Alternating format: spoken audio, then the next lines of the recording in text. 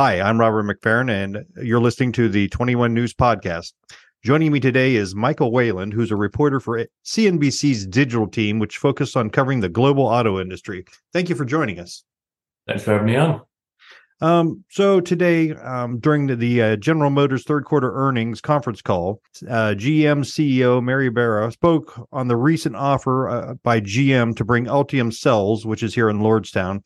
They also partner with the LG Energy Solution under the automaker's master agreement. On October 6th, UAW President Shawn Fain said that this was a major step towards the future of the auto workers moving forward. However, yesterday, Mr. Fain told the Detroit News the offer was dead in the water. What happened? Yeah, the battery plants have been a complex issue. Months ago, we did an article calling it a wild card issue because it's actually not a mandatory topic of bargaining. These battery plants are currently under joint ventures, like the one in Lordstown with LG Energy Solution. So they aren't technically a mandatory part of the bargaining. GM kind of did a Hail Mary offer that included to, as Barra put it, include them under the scope of the master agreement. And it saved its Arlington plant in Texas, its very profitable full-size SUV plant, from being struck at that time. However, today the union just announced a strike at that plant following GM's earnings and comments by Barra about the battery plants. But yeah, the devil has always been in the details regarding the battery plants and what exactly GM proposed. I was told by several sources that it wasn't exactly what UAW president had wanted as kind of robust as it initially was expected to be. And yesterday, when we were in a scrum at the Stellantis plant for the Sterling Heights assembly plant, where they also struck, when asked about the battery plants, President Fain said they were dead in the water.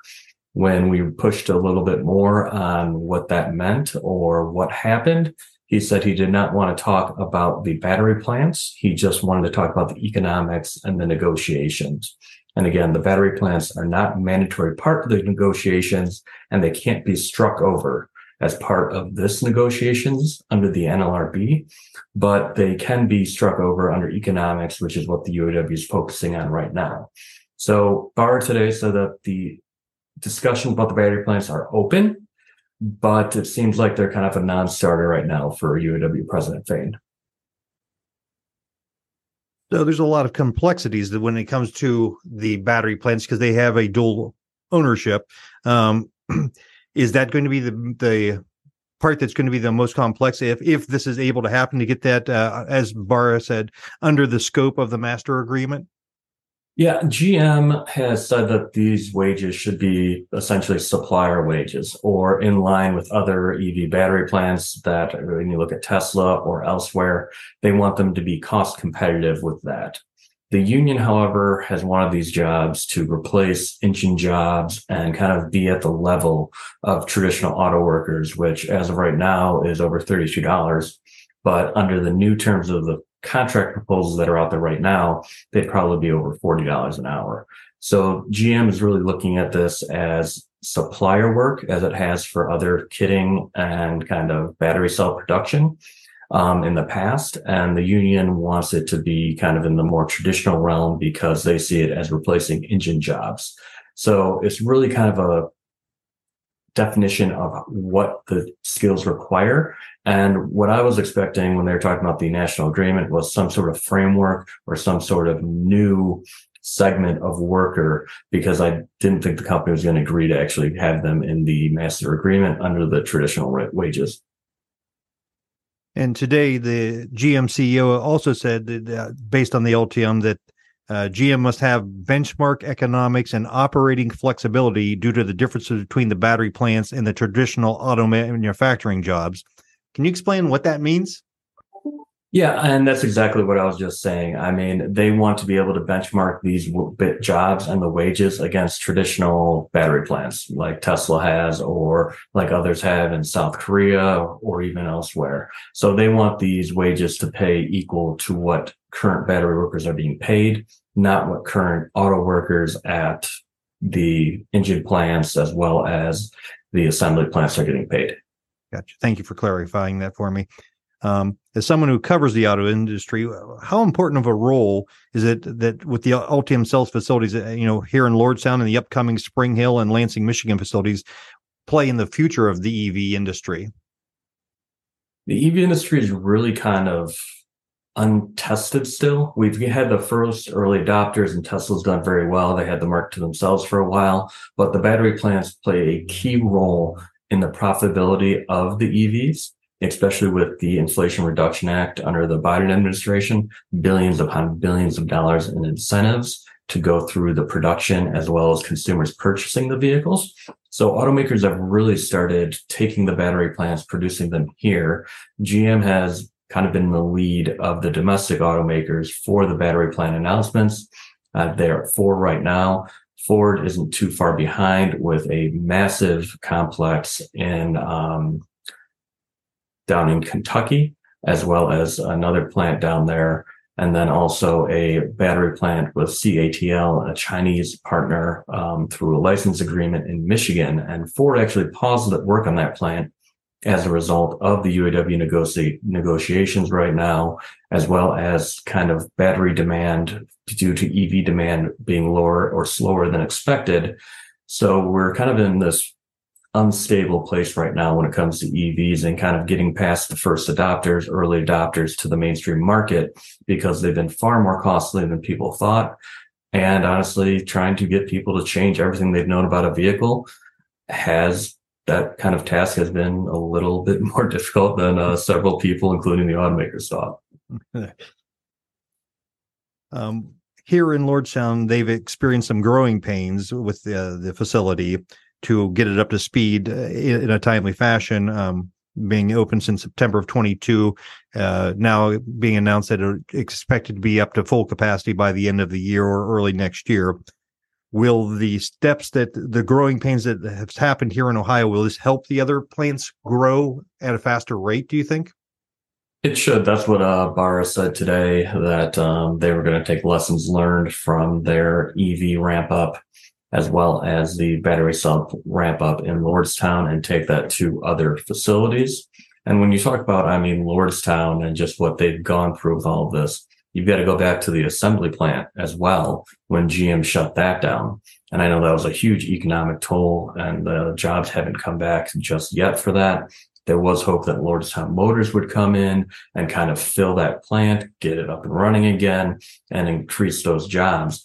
But when you talk about ramping up production, it also means jobs for Lordstown at the battery plant. And I think that's, you know better than I would, about what the city's looking for and job numbers and just what this means for that city. Yeah. Barra said that the Ultium platform is chemically agnostic, and they would be able to make modifications and adjustment, including needs of efficiency modifications, which could happen as soon as 2030. Will the companies with having multiple, do you have an idea as a reporter who covers this, will these modifications coming in, 6 years possibly or less, how will this impact the EV industry to keep up to date with always the greatest and latest technology? GM has said that it's been exploring other chemicals prior to that 2030 date, and its fourth battery plant with Samsung instead of LG actually is focusing on different kinds of batteries under the Ultium platform. But yeah, GM executives, including Barra, have always said that the platform for Ultium is essentially ambiguous, and it can be formatted for many different types of cells. I think that they were really trying to go with the pouch cells, but the lithium ion and different raw materials have been far more expensive than many thought that they would due to inflation, as well as kind of the drilling demand for them. So all these companies right now that kind of committed to EVs and billions upon billions of dollars are kind of looking for different alternatives and different means in the battery technology. We are literally, at the beginning of this industry, and it evolves quickly. You have solid state batteries, you have nickel batteries, you have LFP batteries. There are all these different types of chemistries that can be done, and it's not a one-all-end-all solution at this point. And at the end of the day, what's your gut feeling? Will GM and the UAW eventually be all under one master agreement, or you think they'll be kept separately? If I knew that, I would probably not be where I am today. I'd probably be at the negotiation table on that. But I mean, when you talk about that, GM and the union kind of agreed before all of this that these kind of were not necessarily off the table, but they weren't going to be like a hindrance to a lot of the bargaining. But then that changed. And again, the UAW really sees these jobs as the future of their industry and securing their long-term viability. I talked to a lot of UAW negotiators prior to the talks beginning, and they honestly all focused on the battery plants being crucial to the UAW's future. I think Sean Fain understands that.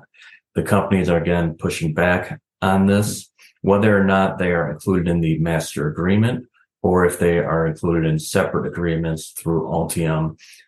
They're going to need a deal. And we already saw GM kind of step up to the plate a little bit by increasing the wages as part of a small part of a master agreement. And I think we're just going to have to see how this plays out. I think the union right now is focusing on the economics of the master agreement to then hopefully either have the battery plants included or just have a trickle down effect on those battery plant jobs.